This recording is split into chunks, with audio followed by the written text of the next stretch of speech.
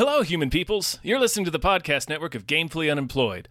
To support us and gain access to great exclusive podcasts like Fox Mulder is a Maniac, Tom and Jeff Watch Batman, Star Trek The Next Futurama, and our latest show, Spiel Boys, head over to patreon.com/gamefullyunemployed. We do game streaming, movie nights with our patrons every Friday night, and you can even commission your own podcast about anything you want. Literally anything, within reason, and we have to do it.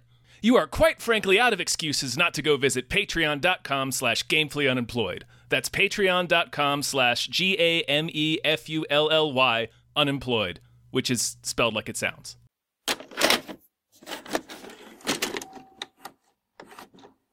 Woo! Adventure Boys! We're such adventure boys. Really old guy, super old. Hey everybody. I'm really worried for his bones. Really worried that his bones will break. My name is David Pill. My name's Tom Ryman. And we just watched Indiana Jones and the Dial of Destiny. The Dial of Density. Oh, if it had crossed over with Back to the Future, I wouldn't have given a fuck. Yeah, fuck it. Who gives a shit at this point? No. I miss the desert.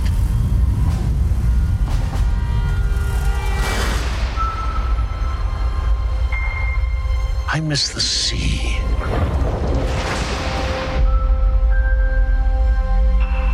And I miss waking up every morning,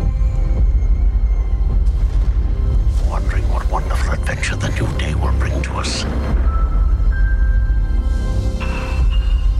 Those days have come and gone.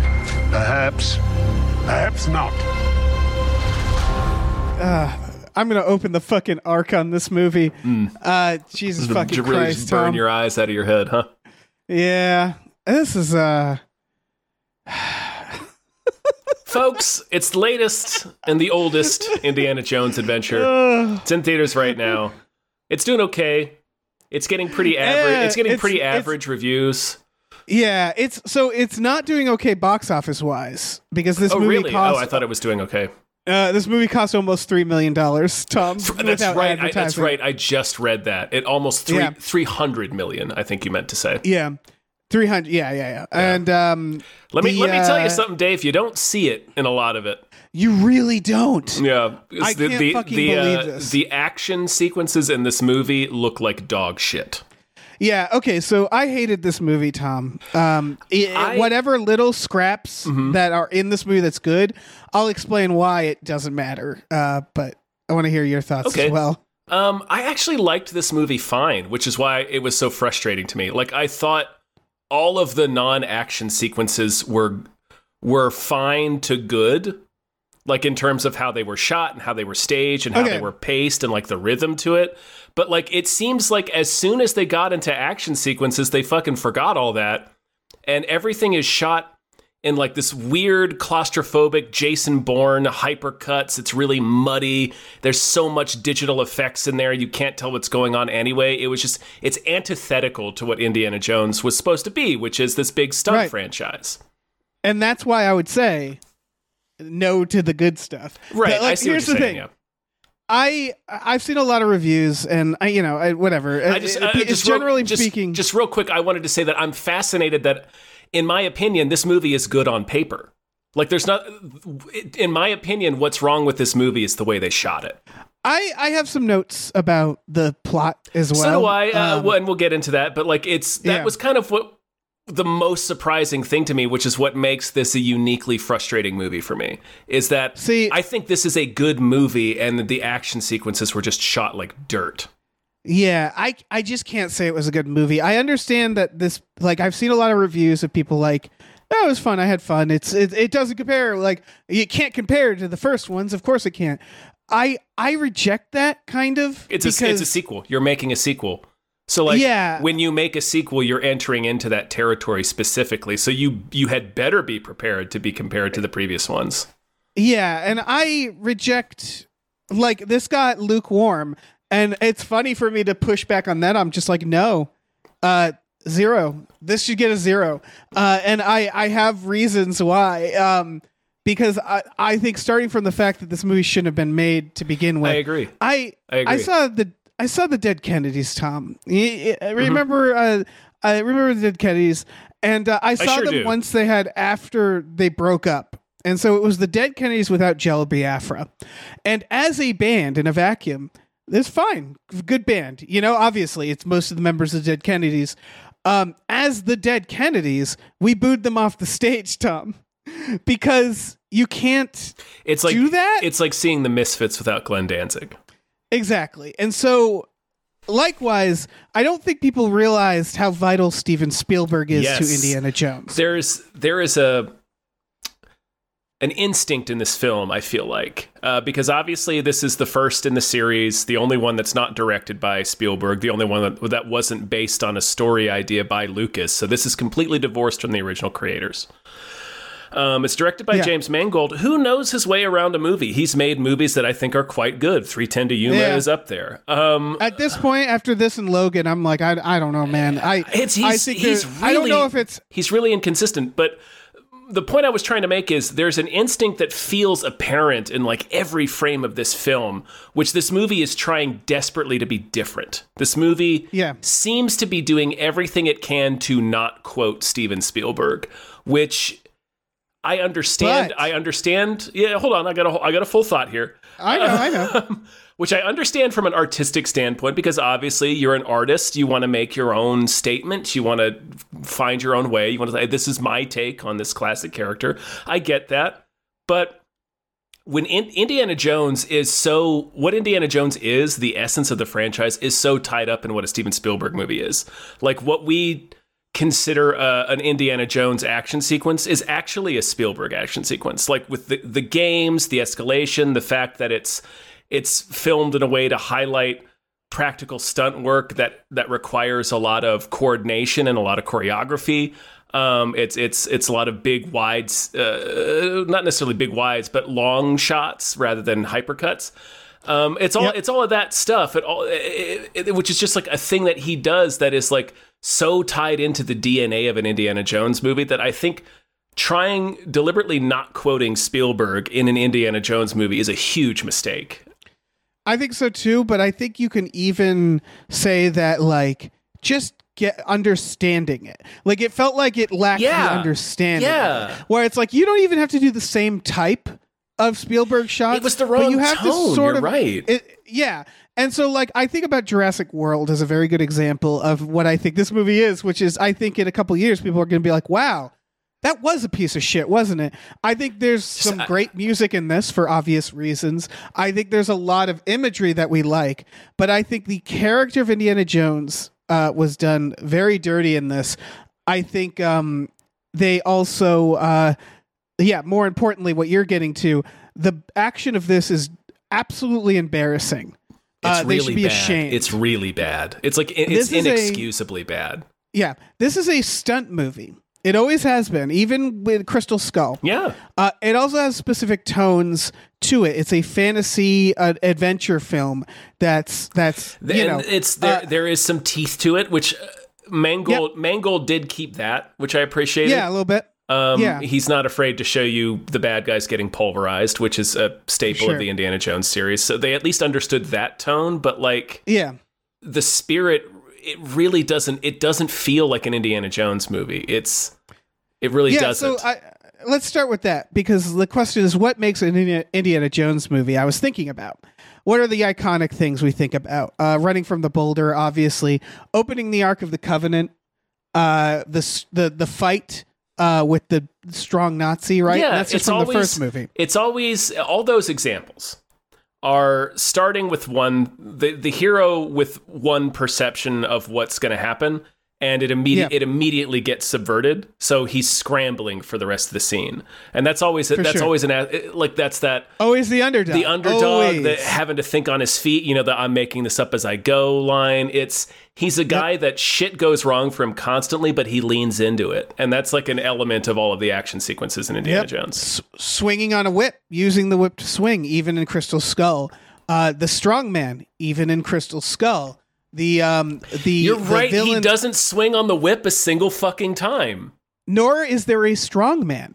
There is, That's but in he every gets, single film. There is, but he gets dispatched by the kid. Yes, that's true. Yep. And that is wrong. Because these are weird, unofficial things, but I would argue this is part of the DNA. The villain getting what they want and being destroyed for it is sort of in this, but it's a plane crash? What the fuck? Things like that to me, we'll talk. I mean, I have other things about I have a specific thought on that, but yeah. No booby traps in this. Not one. There was one puzzle. It's not really a treasure hunting film. He barely does any treasure hunting. Again, this is something that's sort of in all of them. It's mostly just going to a place which is a part of Indiana Jones. But yeah, you're right. It's very little like... It's not really concerned with the antiquity of it, which is another thing that... Like, I don't necessarily... the ending of this movie is going to be really controversial, like the last act of this movie, because they travel back in time to a battle in ancient Greece, and Indiana Jones literally meets Archimedes. And there's something to that you and I were actually talking about the other day off mic, about something that you think Crystal Skull did wrong, and I kind of agree with, where you see too much of the alien. Because, Indiana Jones is an archaeologist, right? He's picking up the pieces that are left behind. So like an element of all the Indiana Jones movies is there's a supernatural thing that we're sort of in the dust of, like we're in its wake. We're kind of, we're picking up the pieces about it, and we can't ever know the people or beings or entities that left these things behind. We don't ever see them. And that's part of like the mystery, and kind of like there's always a little bit of a horror bent in Indiana Jones, and that's sort of where it comes from. It's like the artifacts are always something left behind by some ineffable force. Like something we can barely comprehend, and something that we don't see. Like the closest we get to seeing it is the ghosts come out. Like we see remnants of its power, like the ghosts coming out of the Ark, the stones burning through the bag and burning Molaram's hand, the ancient knight, and then the spaceship, and ultimately the alien in Crystal Skull, which you argued that seeing the alien was too much, and I agree with that. Like, I think the spirit of Indiana Jones is you never see the thing, you just see what they left behind. Exactly. And I would argue this movie, time travel and aliens are acceptable. They're acceptable things. For sure. Yep. For sure. I just think Indy, it felt weird to have Indy meet the history in that sense. Yes. Like, because he meets the knight in Last Crusade, and it's like we kind of already had this moment, and it was much more meaningful in Last Crusade because we had that whole backstory of his dad being tied up with Grail history, and also like Indy was raised Christian, so he's meeting evidence of a Christian God, and like it was this, and like he's able to use the Grail to save his dad's life. It was this big, powerful moment that was tied up in everything that the movie was about. But he meets Archimedes in this movie, and they try to treat it with the same weight, and it's just he's never mentioned Archimedes in the series. Like we don't have that connection here. So it's weird to throw him into it. Just felt wrong. Like it felt like too much. It felt like too much. Let's talk about Indiana Jones the character, because all right. So he goes back in time, he meets Archimedes, they treat it like this big deal, right? So as you've already pointed out, that there's nothing in the previous films to show that Indiana Jones gives a shit about Archimedes. Nothing even in this film. I'm not saying he wouldn't, and this is the thing. They do this plot where his friend is obsessed with the dial, not him. And he is like, whatever. Right, because he doesn't believe in spiritual mumbo jumbo. Right. At the very end, he goes back in time, and the weirdest fucking thing happens. He wants to stay, and he cries about it, and he goes like, "No, leave me." This is the shit where I'm like, this isn't just a bad Indiana Jones movie. It's a bad movie, and it's also bad. Okay, question: why is he scared of bugs? Why is Indiana Jones scared of bugs in this? He's never been scared of bugs before. That's the entire thing. He's not scared of bugs. He's scared of nothing except for snakes. Yeah. Why would he be why would he be grumbling about the fucking moon landing and not want to care? He's a teacher. He'd be all about the fucking moon. Although I do respect that. They just didn't explore it enough. It was the idea that he doesn't think there's any adventure left. Like, because his take on the moon is, well, there's nothing up there. It's just a wasteland, which is true in a technical and cynical way. And they could have done something interesting with that, but they didn't. But let me ask you a question. Would he think that way if perhaps he saw Aliens? That Nope. there was nothing else to... Yeah. See, these are the issues where it's like he's inconsistent with the past characters. I can't stress this enough. I need people to really, really fucking go back and watch Indiana Jones and then watch this movie again and tell me if it's any good, because it is not good. It really isn't. I don't... So, like, he has no arc in this. He has no agency. He doesn't. He gets dragged from thing to thing to the point that the main character punches him and he is knocked out for the ending of the third act. He and we just go... He wakes up for the reconciliation with Marion that was done off screen without him. Like, he is so devoid of agency or an arc in this. It's really weird. Like, it's... Yeah. Because I think... Well, first of all, like, I had a thought related to this where it's like, you know, Crystal Skull, for all of its faults, I actually enjoyed as a send-off for Indiana Jones. I like where that movie left him. And we were talking about this a few days ago off mic, but I'm repeating it here for all of the benefit of all the listeners who are not my personal friends. Like, the movie left him... They're all your personal friends, of Tom, course, in a way. Yeah, in a way, you guys all are. Yeah. You're beautiful. But it leaves him where, like, he's getting married to Marion, it's the quote-unquote Bond girl that we've all always liked the best. She was everybody's favorite. Yeah, I mean, he groomed her, Tom. He groomed her. Okay. I can't. Don't worry about it. Like, I'm going. All right. Like, she was a child. Sure. I mean, I think. Listen, I love Indiana Jones, Tom. I love Indiana Jones, but that's always a funny detail that something fucked up happened. But go on. Sorry, I don't want to It also depends on how literally you take that. Yeah, that's true.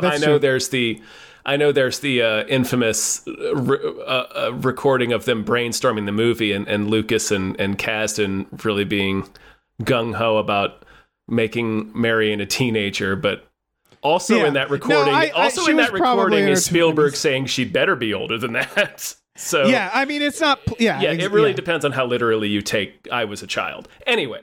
Yeah. The fact is he was much older, and sure. Anyway, the point is different time. The point is she's the one we liked, and he ends up with her, and he's got this son, and he was cool, and we liked him, and they're all together. And it was that way for 15 years. It's been 15 years since Crystal Skull, Dave. Yeah, I want to keep talking about that a little bit because real quick to finish my point. Oh, sure. Is they left him in a place that I felt satisfied as a lifelong Indiana Jones fan. Like, I can't remember a time in my life when I didn't know who Indiana Jones was. So it's been a hero of mine my whole life. That movie ended. I was like, I like ending it this way. I like knowing that Indy lives happily ever after with his best gal and his cool son and all of his friends. And then they fucking dig him up 15 years later, and what do we learn when this movie starts? His fucking son is dead, and he and Marion are split up. And it's like, wow, if you're gonna dig him back up, if you're gonna rip this wound open after giving us that fine ending almost 2 decades ago, and make a huge offer like this, where you're gonna set the character in such chaos that you're literally killing his son and taking his wife away from him. It's like, boy, this is a bold offer. You better have a good reason, a good compelling story to tell about Indy to justify putting him through this. And nope, they don't. Nope. You know what it reminds me of, Tom? What's that? Logan. Yeah. The movie Logan. Because that's the same thing where they're like, okay, let's start with a really depressing situation.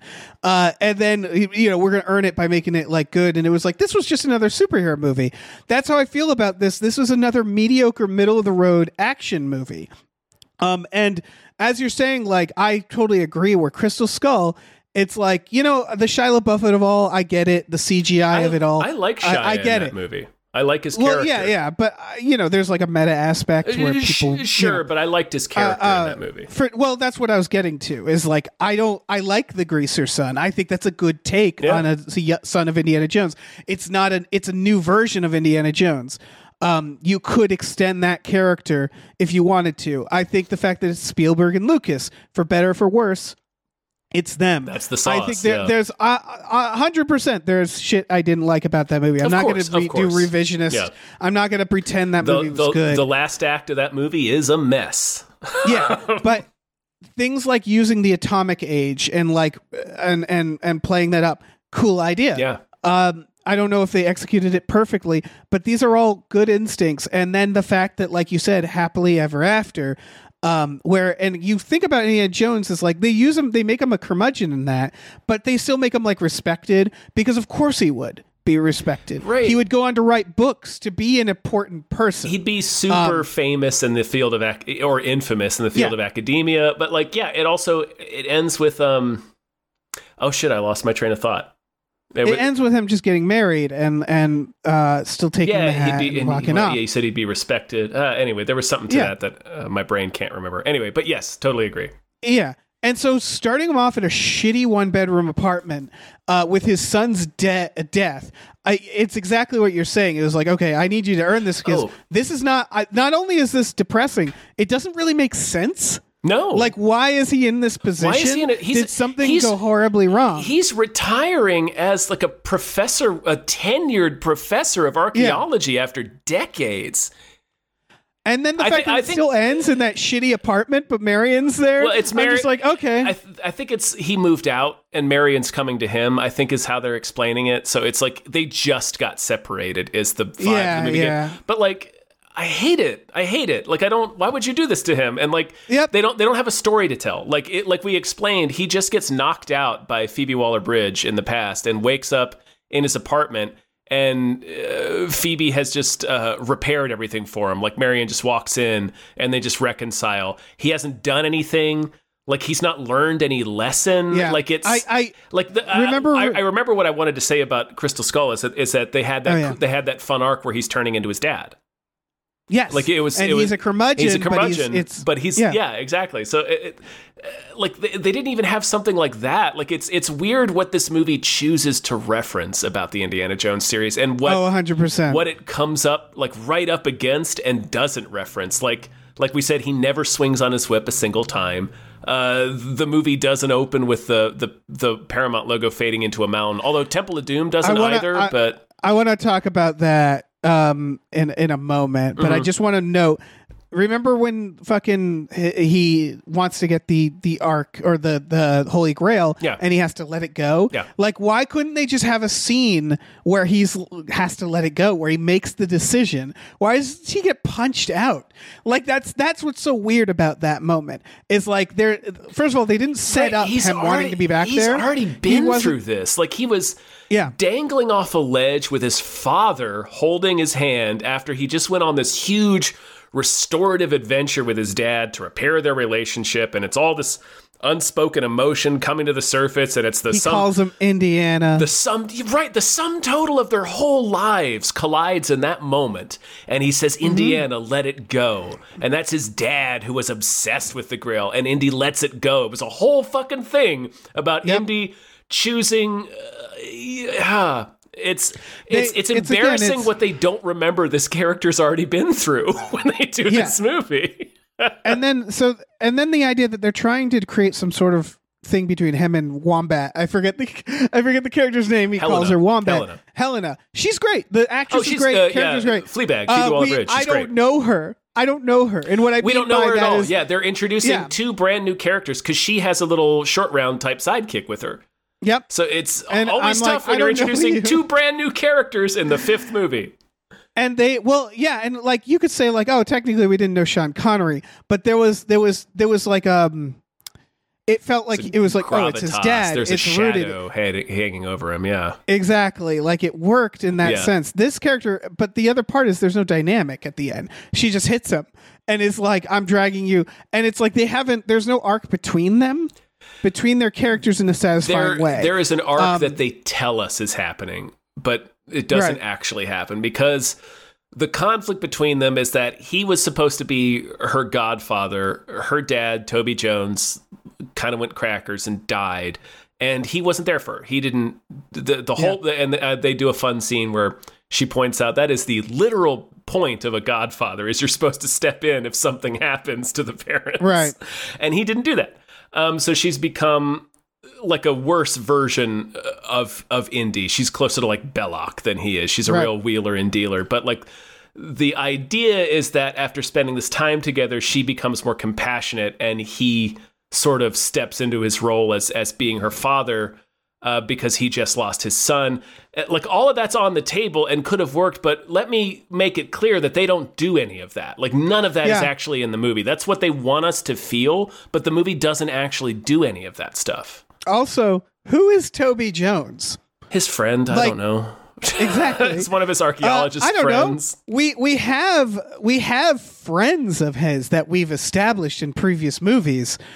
We even have a child that he took care of briefly. There are a lot of characters that could come back or could have a connection to him. Legitimately, but they make up a new friend Yeah. to have a goddaughter. So it's like, I am not invested. Like, why isn't it a Brody? Why isn't it somewhat related to Marcus Brody? Well, why wouldn't it be Marcus's kid? Why wouldn't it be one of Salah's kids? Or why wouldn't it be? Yeah. Why wouldn't it be Mutt? Like, they just decided Why to wouldn't kill it be him off fucking instead. Mutt? Like, Yeah. it's like what? It's there's Short round. Like, for fuck's that's sake. what I was about to say. I was baffled that he didn't show. Like, I was so expecting a Ke Huy Quan cameo in this movie because he's blown up. He just won the Oscar, but he's not in this movie at all. It's like, boy, if there was ever a time to mention Short Round again, it would be in this movie. Yeah. This movie, all right, so you mentioned the Paramount logo, and I want to talk about that because I think that's a microcosm for the entire problem, which is weird. That gelled in my head in the first 5 minutes. Like, oh, they don't understand. It's the things I mentioned earlier. That's fascinating to me. The things they choose to reference and the things they choose not to, even though they come right up against some things that would be obvious references. So, like, the fact that it doesn't start with that, it instead just starts with a really. Like, Temple of Doom doesn't start with a mountain either, but you know what it does start with? A fucking elaborate dance sequence to Anything Goes.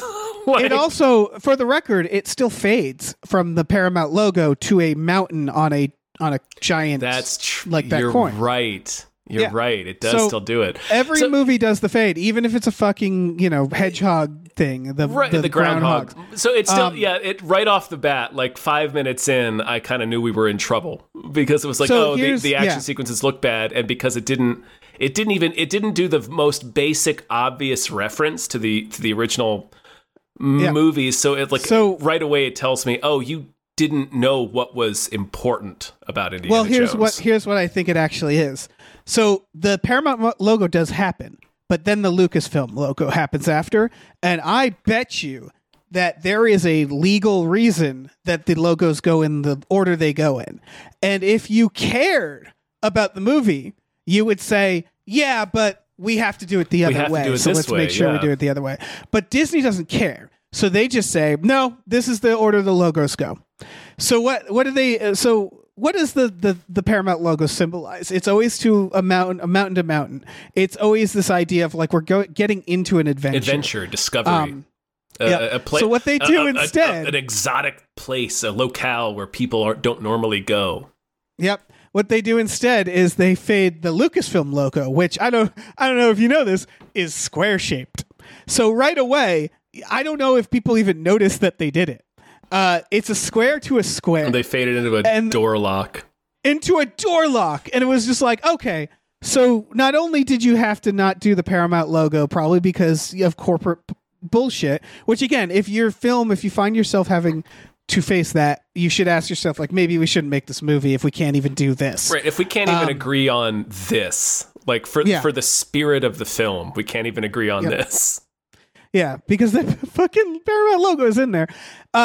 So, okay, a square. I don't know, fade it into something exciting? Not a fucking lock symbolizing prison instead of adventure? Well, that actually was an apt way to open the film because all of the action sequences feel claustrophobic as fuck. There is a scene later where bizarre. You remember where they're being chased by a car through the alleyway it gets too small and the car crashes behind them, which has been done a million times. They shoot that in like a medium close up, and it's like, why aren't we seeing it? It was weird. It was weird. This beginning sequence, I gasped, by the way, when I saw Indiana Jones's rubber face. I thought it was obvious. I'm sure it's different for different people. He looks fine when he's not moving or speaking. But when he starts speaking, brother, he looks like a fucking ghost from a PS3 game. He really does. Like it's very bad. It's not great. It begins with this Nazi castle, which is fucking, Last Crusade. Classic indie, That's sure. It isn't because I there's a lot of parts, like you were saying, where it's like they choose to remind us of better things. Yeah. And so think about the opening of every Indiana Jones up until this point. There is a vibe. It's been right, and they've all been like all-time classic. Like even like Crystal Skull obviously is less so, but it's still like it's a good fucking opening. It was big enough that it coined a phrase like nuking the fridge, and it's a pretty good fucking opening. Like that whole sequence in Area 51 fucking rules. So I'm not even talking about half hour in. I'm talking like 5 minutes in. So like Raiders, obviously he comes out of the shadows, the gun. The musical number at the beginning of Temple that's going into this like James Bond spy-esque sequence. And again, Raiders, we know it, the booby trap. The fucking River Phoenix sequence. Every time they kind of wait a little bit to reveal Indiana Jones. Mm-hmm. It's a big deal. And then even the River Phoenix one, we don't even technically see Harrison Ford for a while. The fucking Crystal Skull, the army guys racing the people in these beautiful Spielberg wonders. They break in, they take him out. Again, it's good. That's a good intro for Indiana Jones. They whip him out of the trunk. It immediately introduces you to the vibe of the film, like the free-spirited teen greaser vibe of the 50s, and then it's like, nope, Cold War, hardcore, Black Dagger shit. This movie, you see Indiana Jones maybe in the first 30 seconds, maybe even 20 seconds, and he is a rubber-faced ghoul, and then they just blast you into a sequence, a action sequence that's not very good. And I was like, where are the fucking vibes? Like, every other movie takes, like, and this is the Spielberg of it all, every other movie takes its time, gives us a few minutes to, like, take it and sets the tone, where it tells you, like, okay, this is the adventure you're on. This one immediately goes into an action sequence with no fucking really, like, reverence for, like, that, the start of the movie, introducing it. You really feel the lack of Spielberg. On paper, this sequence should have worked, in my opinion. Yeah, I think the noose idea was the best thing they had in the movie. The train sequence on paper is not bad. Yep. Like that's a cool idea for a train sequence. Obviously, if you're going to do a train sequence, there was already a pretty great one in Last Crusade. Yep. So if you're going to do another train sequence, you'd better make it good. And like on paper, like all of the ideas, like there's different things that happen and different beats in the sequence that I really enjoyed and thought were clever. It's just, it's so confined the way it's shot. It's so muddy because it's at night. And I also suspect part of that is to distract from the de-aging effect on Harrison Ford's face. And then the de-aging effect, the fact that all of these stunts are performed by like a rubber-faced digital homunculus. It's like, I can't... Yep. This is not Indiana Jones. Like Indiana Jones is about the practical stunts, and like it is not just the stunt work, it's how it's staged and shot and the choreography of it. It's like, it's also not setting the tone for the film. No, not at all. Because we don't follow a young Indiana Jones. Really, you know? Like, I mean, Last Crusade does that as well. But Last Crusade is establishing the relationship with his dad. Yes. Yeah, this doesn't even have the wombat stuff. It has the father, which is like, again, right. They should have introduced Helena in the opening. Honestly, maybe start it from her perspective. That'd have been interesting. Yeah. It looks like crap. The night shots, it's all that blue shot where there's no lighting. It feels like a very, very clearly day for night. It's all it's the mediocre modern look of night. There is like lighting, a digital sheen on every shot of this film. Yeah. And the creative stuff you mentioned, I think a lot of it's just from other movies or from under Indiana Jones. Like you mentioned the train. They like do it like 4 times where a character's head is almost hit by I don't mind like hanging off of things. I don't mind it, but it was like the only thing they had. And again, that's been done in Indiana Jones a few times. The gun turning around, that's been done.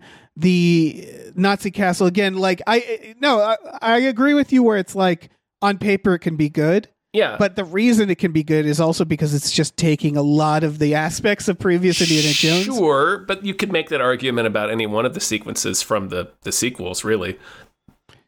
Yeah. I might No, like I like true. I like the constant almost getting their heads knocked off is great. I think it's a great game because like you forget about it and then another thing comes right. Oh shit! Right, we have to watch out. Yeah, but they don't play it like a game. What I mean by that is you would want him to like almost get his head knocked off, punch a guy, fall, and almost get his head knocked off again. Like it would be Succession. Right. But they just do it like every few minutes. Like I was because it's like they don't know what else to do. Like I was saying, it's good on paper. It's not. Yeah, it's for not sure. shot well. The horse subway again, horse versus tank in Last Crusade. So it's like okay, that's a good idea, and that is a fucking all-time sequence too. It's so good. And this, it was so boring. It's just a digital painting. Like I feel nothing during these sequences, which is so sad for Indiana Jones. Because then he gets in the subway and he says like Subway's faster, and they're trying to do a no ticket, and it's like thanks for reminding me of the better movie. Like every time they tried to do something that nod, I was just reminded. And I swear to fucking God, we haven't talked about the lack of the Spielberg wonder, which I felt. Because there is like a cut. It's intrinsic to Indy's DNA. Like there is like a cut every shots. 2 fucking seconds in this movie. It only happens during the action sequences, really, because Mangold lets the drama scenes play, and he does interesting things during them. Like there's when they film the scene where they load, I think it's the kid, or it may be Helena. They kidnap somebody. Anyway, it's during the Moon Day parade where they load somebody into the back of the truck, and it's filmed in a really compelling way. Like the camera follows, and then it goes right up to the back of the door, and the door shuts, so you really feel that sense of motion and then sudden confinement. Like there's a lot of stuff like that, and like Mangold's not a bad director. Usually, maybe he is, but I didn't think he was. But so, which is it makes the action sequences so frustrating because they're so confined and you can't see anything, and there's so much digital bullshit on every frame, like color correction and de-aging and digital effects, and it's just there's nothing that comes close to just the truck chase scene in Raiders, and that film is 40 years old. It's kind of pathetic. It really does feel like you can't. Like there's a behind the scenes you can watch like a featurette on how practical. It reminds me of when Jurassic World did the featurettes of like it's real, and it's like no, it's not. No, Stop pretending. You made 2 puppet heads, and you're just painting the rest of it with digital effects. Like, and this is the same where in the behind the scene video, again, minute long behind the scene video for this. They show multiple CGI scenes. In their one about how practical everything is, they show like the plane scene, and it's like, what are you talking about? Like there is definitely like, yes, there's a stuntman on a horse. Yes, those car chases, you can tell they're real. But for Indiana Jones, that's nothing. That's fucking nothing. Give me a boat chase, you know? Give me the tank. Give me like that's the thing. This shit is nothing for Indiana Jones. And to try to fucking act like, ooh, look at these stunts. And then on top of that, the fact that they shot it so badly that I can't even tell what they're hiding. Yeah. When he does the shelf stunt, when he knocks over the shelf, it takes like 3 shots to show that happen. And I was like, should have been the Mummy, bitchin'. Man. Yeah. Well, and the Mummy did this 20 years ago better. Indiana Jones did it in Crystal Skull when he's running on top of the shelves in Area 51, and he fucking whip swings down to the truck, and all the shelves are falling over, and that's a fucking practical stunt. Exactly, and it looks like one. And so it looks great. I don't know. And you know how they hit Indiana Jones? Lighting! You couldn't see his face because of the way it was lit. And so, like, I don't want to hear anybody tell me that these stunts are practical, even if they sort of are. Because they're doing practical stunts in front of a green screen. It's like Tom Cruise holding his breath for that sequence in Mission Impossible 5, but it was all digital. So it was like, well, why did you even bother? Yeah, exactly. And then the fact that there's so many cuts, the auction scene where there's like, okay, we have to fight our way out of here. I was like, you know what this would be a good time for? A fucking oneer. Like, give me something I can work with here. Instead, it's just cut to shit. Every sequence is cut to shit. The Indiana Jones action sequence are all about movement, right? It's all about being in motion, and the continued escalation and the game of it. But they're all about being in motion and trying to get. Yeah, so it's so and it's weird all about, that like, all the way this movie is shot. it's shot specifically in a way that cuts the motion and limits the rhythm. It just makes it real maladroit, and you never get a rhythm going, and you don't get a sense of motion. It just feels so anti-Indiana Jones. And if the reason why, if someone says, well, he was too old, then don't make the movie. If the reason was why, well, we didn't have enough time to shoot this right, I would say, no, you spent like $300 million on this. You have no excuses. There's no excuses to not make the action scenes of your action movie good. It's a stunt movie. There is a stunt show devoted to it at Disney. Again. It is a stunt movie. And if you're cutting away and not showing the stunts, then you have a big fucking problem. Again, in Crystal Skull, Harrison Ford was in his 70s. And they got around that. Like I just said, there's a thrilling practical stunt scene where Indy is running atop some shelves in Area 51 and then whip swings down to a truck. And they did that by hiding the stuntman's face with lighting. You don't need a fucking $100 million supercomputer to do that shit. Yeah. It's fundamentally not Indiana Jones in the stunts.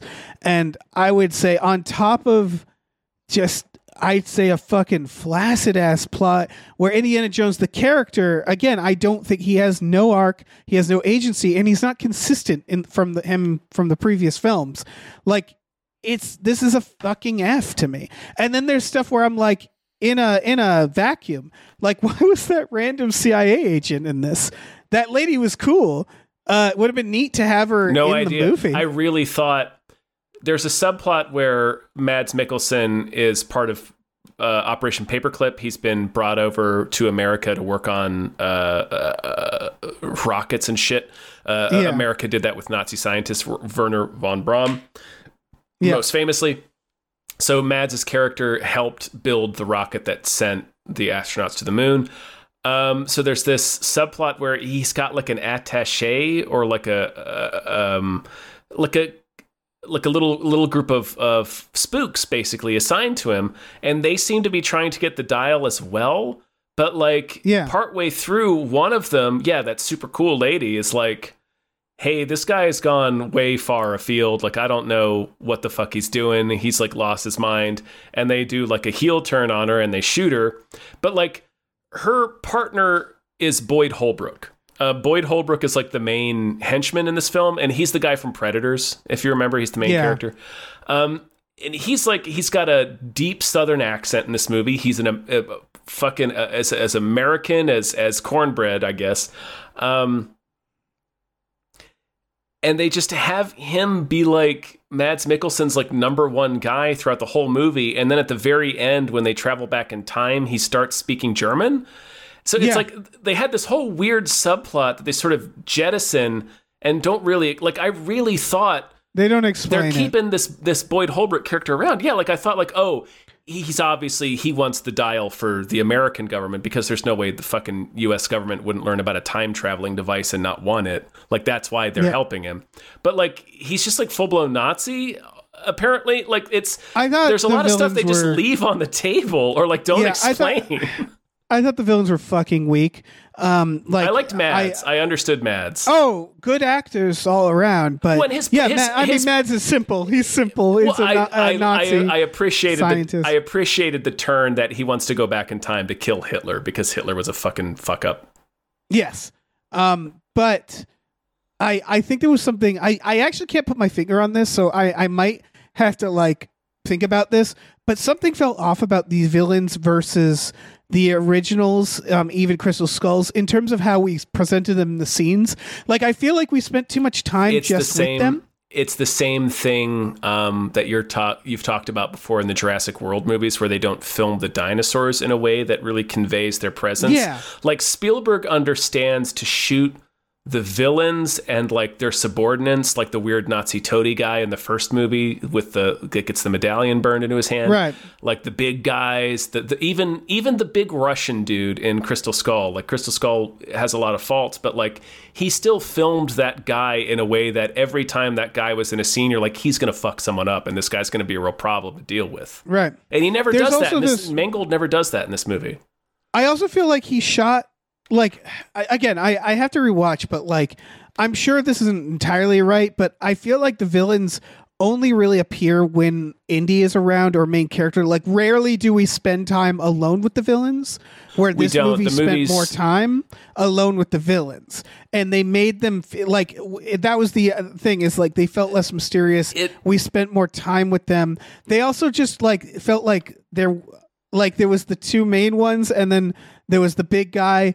And again, like I also didn't feel like any brawls, any one-on-ones. It didn't feel at the end like I didn't even realize like when they all just get like dumped out of a plane, and they like, really robbed us of a fight. just, like Indy usually fights somebody. He fights that big Nazi in front of the plane. He fights that big child slaver on the conveyor belt. He fist fights Molaram dangling from the side of a cliff. Like he fights a fucking tank in Last Crusade.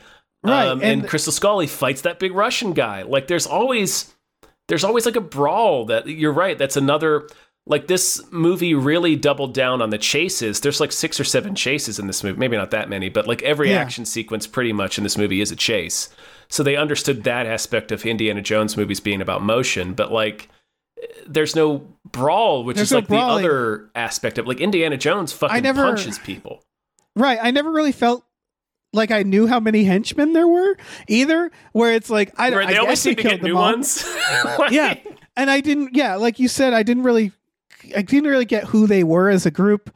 And then, like they know they are supposed to do certain things. Like, for example, they kidnap Indiana Jones at the end. I would argue why. Unlike the other Indiana Jones, they need him in the other Indiana Jones, right? They're like, we need you to solve the thing. And this one, they're just like, take him. And it's like, why are you taking him? Why are you? Because you need to. They also shoot him, which I don't know if you remember Last Crusade, but that used to be a big problem when someone gets shot. And Indiana Jones just gets shot in the chest in this. And then there's like 3 more scenes and he's just existing. There's like 25 minutes of movie after he gets shot. Yeah, he's just shot. However, for the movie does treat it like a big deal. Like he's visibly diminished. He's not able to physically do as much. It's the whole kind of linchpin of the conflict when Phoebe Waller-Bridge is trying to convince him to come back to her time, and he's like, no, I want to stay here, and she's like, you're gonna fucking die in like you're gonna die if you stay but here. It's like he shouldn't be standing. You know, no, and he shouldn't be, but that's also. I would argue that's not Indiana Jones, because again, when people get shot in Indiana Jones, they're usually down. Like, has Indiana Jones ever been shot and kept going? Like that? Yeah. No. Because his father was shot and it was a big deal. In fact, in this movie, a CIA agent is shot in the chest and she's down. And then he's shot like more or less in the same area. I know, like obviously it's in the magic shoulder area that movies shoot their heroes in. That just stood out as being weird in general. But like that's more of a nitpick. But at the same time, it didn't feel like Indiana Jones. I don't know. Something about that. They do another scene where in the Moon Day parade, like Boyd Holbrook is trying to find Indy in a sea of people, so he shoots his gun in the air and everybody gets down. It's a cool shot. It's a really cool sequence. A cool idea. Unfortunately, it's a cool sequence right up until they start chasing him on his horse, and then it goes into shit.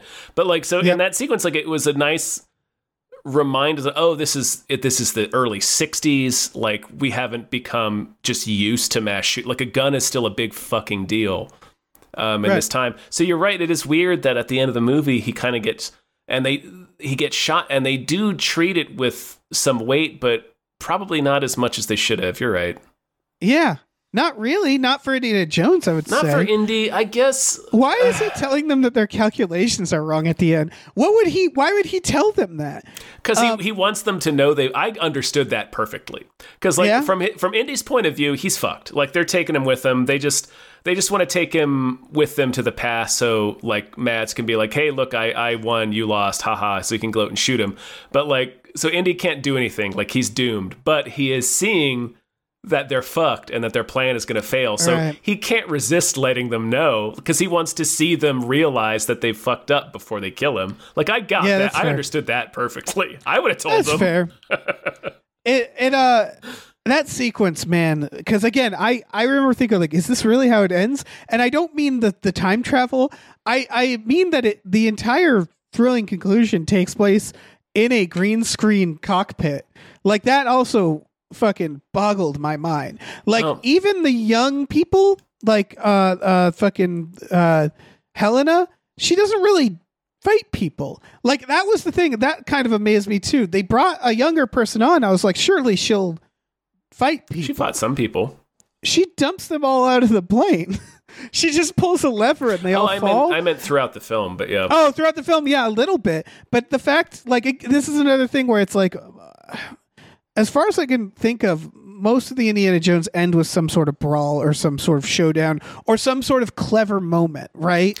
Like, no, most of them don't end with a brawl. Most of them end with the villain hanging themselves and Indy realizing that they've hung themselves and just stepping back and letting them do it. I guess it's also him outsmarting them. Yes. I guess Temple of Doom ends with a bit of a brawl. It's more of a fight. But than even most. that is a standoff. I think the word is standoff, right? Where he's cutting the rope. Bit of a show. I mean, and- Raiders, they're tied to a stake. Like Last Crusade, he's just sort of being held at gunpoint, and Julian But he definitely Glover drinks outsmarts the wrong. them. Yeah, he always outsmarts them. Last Crusade, he outsmarts them. He's don't look. Raiders, don't look. He figures it out. Last Crusade, solving the puzzle. Temple of Doom, he figures out, you betrayed Shiva. He makes the rocks come alive to beat Molaram. Right. And Crystal Skull, he realizes that they shouldn't be in that antechamber with Yeah. It's the weaker one. But like, I really feel like this one, skipped on that, where it was just like they're on a plane. They kind of beat some people up, and then the plane crashes. They jump out, and the plane crashes, and I was like, "That's like the middle of Temple of Doom, not the end of a movie." He doesn't outsmart them in any way. He doesn't outpuzzle them. He doesn't solve any puzzles, except for the water displacement, which I thought was lazy as shit. Well, it happens in a minute, yeah. And so, like, there's no outsmarting him. Well, I think that's part of why they wanted him to yell that the calculations were wrong. Even though I also am confused about that, because do they say like, oh, Archimedes, it's just he designed it just to come back to him? Is that what they're saying? What do you mean? So I thought at the end they said like it doesn't do time travel at all. It just designs it for you to come back to Archimedes' time. Am I making that up? Because otherwise it is a staggering coincidence that they went back in time to meet Archimedes with a device that Archimedes made. Yes, you're right. Yes, it was always... Well, actually, I'm not sure. I think this movie is really bad. Like, I can't tell, because Indy shouts that thing about... the calculations being wrong. So I was like, I was ready. Honestly, when I was so nihilist at that point. I was like, ready to go to dinosaur times or some shit. Yeah. Or I want him to cause 9/11. Fuck it. Like whatever. Like the future. Indiana Jones goes to the future. I'd be like, fuck it, let's do it. Or like, dinosaurs, let's do it. But they went to probably the most boring location to me, which was a battle, scene. That again, we had really no like. There was nothing leading up to it in terms of Indiana Jones, where it's like, why would he be like, if it was like the Crusades or something, makes a little more sense. If it had been the Crusades, it would have made perfect sense. Right. But they brought it to Archimedes, and I don't know why the fuck they did that, other than that he's the person. And then they sort of say like, oh no, it was always designed to bring you back to Archimedes. They do say there is a bit about how Archimedes specifically invented it to bring help to his side during that war. The calculations weren't wrong, or rather they were irrelevant. I think the calculations were irrelevant. And he's also saying like, you're not, it's because of the tectonic whatever, like the movement, like the thing, but they're going into a rift. So like the calculations aren't wrong, right? He's looking for a rift. and the rift is there, and he's like, "No, this isn't the right rift, I guess." Well, they're not And it's entering like, it. oh. They're not entering it at the right coordinates. Is what Right. Indy seems to be suggesting. But Yeah. it does. But then It that- does yeah, seem that- like it was irrelevant. Yeah. Right, and then we should have had that matter. And yeah, it was irrelevant. And then like imagine if they went back to a time that was really hard or like intense, dinosaurs, fuck it. And then the fun would be getting back. But they skip that. He gets punched out and wakes up back. So again, you think about, these Well, the way every other movie has gone, like it would have made more sense for Indy to figure out that the time travel wasn't going to be what they thought. Like him and said, "Oh, Archimedes didn't design it to travel to any point. He designed it because he wanted help. We got to get out of this plane." Yeah, And then he would exactly. leave, and then the bad guys would get zapped back in time and get stuck there. That's how Indiana Jones works typically. and they would get murdered horribly, Right, or something like that. Yeah. They step in their own shit. They step on a rake and they fuck themselves up because they don't understand what the thing is. But Indy understood it. Right. Yeah. It's just It's yeah, you're right. It is kind of weirdly reverent to some aspects of the series, but like not to most of the spirit of it. not really. Also, Antonio Banderas is in it for a scene, and I don't know That was why. a baffling casting Yeah, decision. there's also little things like the kid runs off for very little reason. I thought No reason whatsoever. and they don't really set no him up. reason Yeah. whatsoever. It's just so he can get kidnapped. And the kid, I know what they were trying to do. They didn't accomplish it. The kid's fine. He's not really a character. They just make him short round again. It was like, all Kind right. of, yeah. I just think there were probably little moments in this that you could pick out, but it's like finding, I don't know, candy in a pile of shit for me, where I'm like, it's all shit then. Like it's just, I think this movie is like shameful. I really do. And I think that like this is a sign that the bar has been really lowered at this point. Like the idea that like I get it, we've all been through a traumatic time, which of course leads to I would argue some of the worst movies ever whenever America or the world it really goes through does. trauma. It really does. Yeah, and I think we're in another one of those, and I think this is a movie much like, I don't know, the Star Wars prequels or Jurassic World. Luckily, this isn't making enough money that they're going to make more of them, probably. But I think that it's like, yes, the music is there. We all want to be in the movies. And I think the bar is just kind of so low that people are accepting it. But honestly, not even, because it's not really doing that No, good. it's getting like real I don't think it's mid reviews. Yeah. exactly. And so like my weird take is like mid isn't bad enough. Like it's true is that in a vacuum you could maybe argue it was mid, but as an Indiana Jones, it fails his character, it fails the tone, Right, it fails the action. It is a worse movie than Crystal Skull. Oh, 100%. Yeah. Never a question of that. And Crystal Skull had more right to exist because Yep. George Lucas was like, let's make another. And yeah, that's more of a right. And This it is closed a out money the grab. character. Yep. Like this is digging him up to punch him in the stomach and then just drop him back into an apartment. Yeah. It just felt so gross. And like, it's just, I don't know. I think never- people should be fucking ashamed for making it. It never yeah. never once felt special. No. And I think that's something that struck me about the latest Star Wars movies too, is they do not feel special. Right. And they don't feel like they're nearly trying or really like thinking about it enough. They're resting on like imagery. And they're like, it feels like they were just like, it's good enough. And it's weird that they've spent so much money. And again, it feels like rock bottom for our studio system. I mean, I It feel feels like like- part of that budget is the fact that there's like a 25-minute sequence of a de-aged Harrison Ford. Like that's not cheap. Oh yeah. Now it all went to Antonio Banderas. He was like $100 million to be in this. And they're like, we can't have it without you, Antonio. You're the glue. They really put Antonio Banderas in an Indiana Jones movie and fucking wasted him. Yeah. Why wasn't he the villain? Why wasn't he Why wasn't he a huge character? Why was he in one scene and then gets shot kind of off screen? It's a baffling film, and I don't understand why they would make this and think that they're going to make money.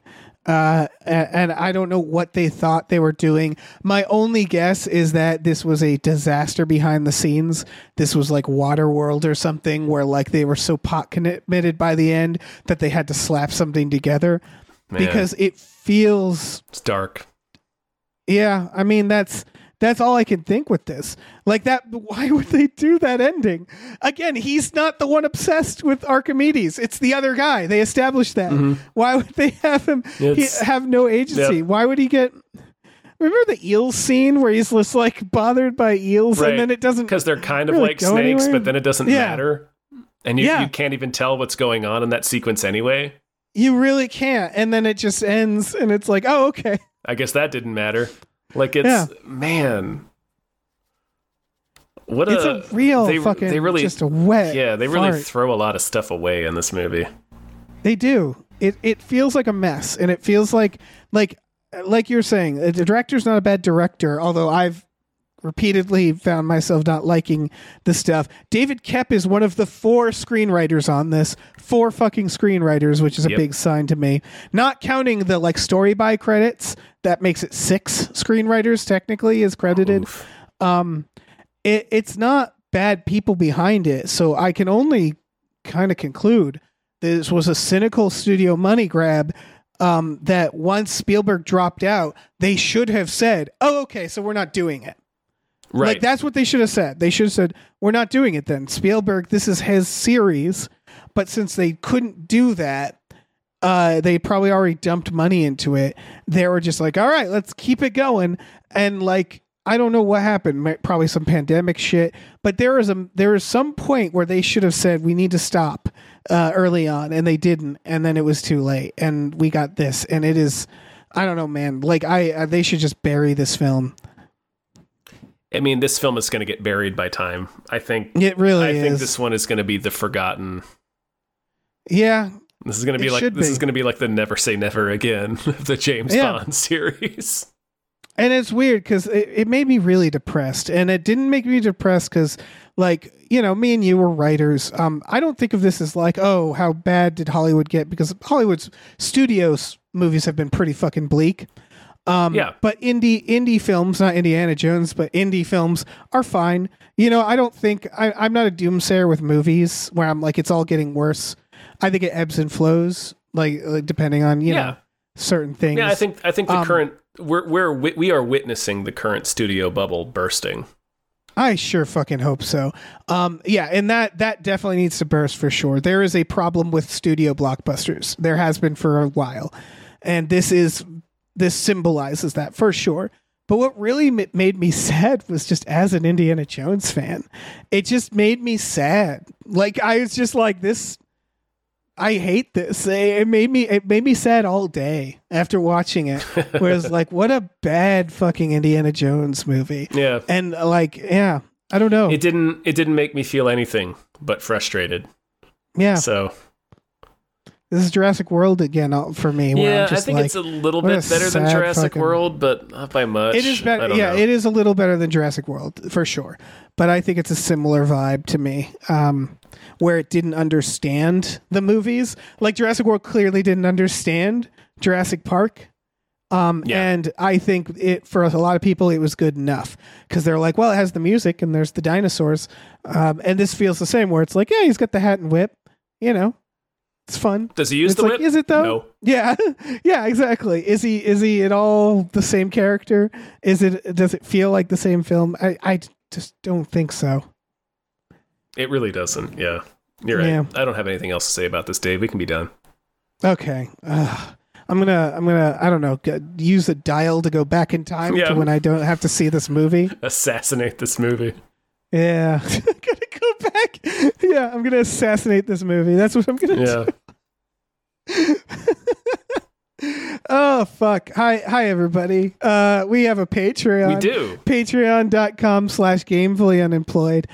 You can go on there. You can get like exclusive podcasts like Tom and Jeff Watch Batman, Fox Mulder's a Maniac, Star Trek Next Futurama, and Spiel Boys. We watch movies every Friday night with our patrons. I'm not going to be watching this one. No. I mean, maybe when the wound is healed. Because like we watched Jurassic World, I feel like just to complain about it at We some did. point. Yeah, we did. This is a long one, though. Yeah, this is a long one. So That's it's the another longest problem. Indiana Jones movie. It has no right to be. Has no right to be. But yeah, check out our Patreon. You love us. You love us. You love us. We also have a store. Head over to patreon.com. Head over to gamefieldemployee.com where you can find a link to our Teespring store. We have all kinds of cool original artwork and designs. So you can get on t-shirts, mugs, stickers, posters, all sorts of things. So slap your time traveling peepers onto that. Do it. Do it. Do it. Oh, when he punches that kid, we didn't talk about that. Wait, what? When Salah punches the fucking. Oh yeah. Fucking he just yeah. That I don't need high it. point of the movie. Sure. That's it. Sure. He runs in, punches a guy who's like, "I know you. You're a fugitive." He Superman punches a guy that should have seen him sprinting up to Superman punch him. Amazing. Great movie. Perfect movie. Incredible film. Flawless. All right. Yeah. Bye. Bye.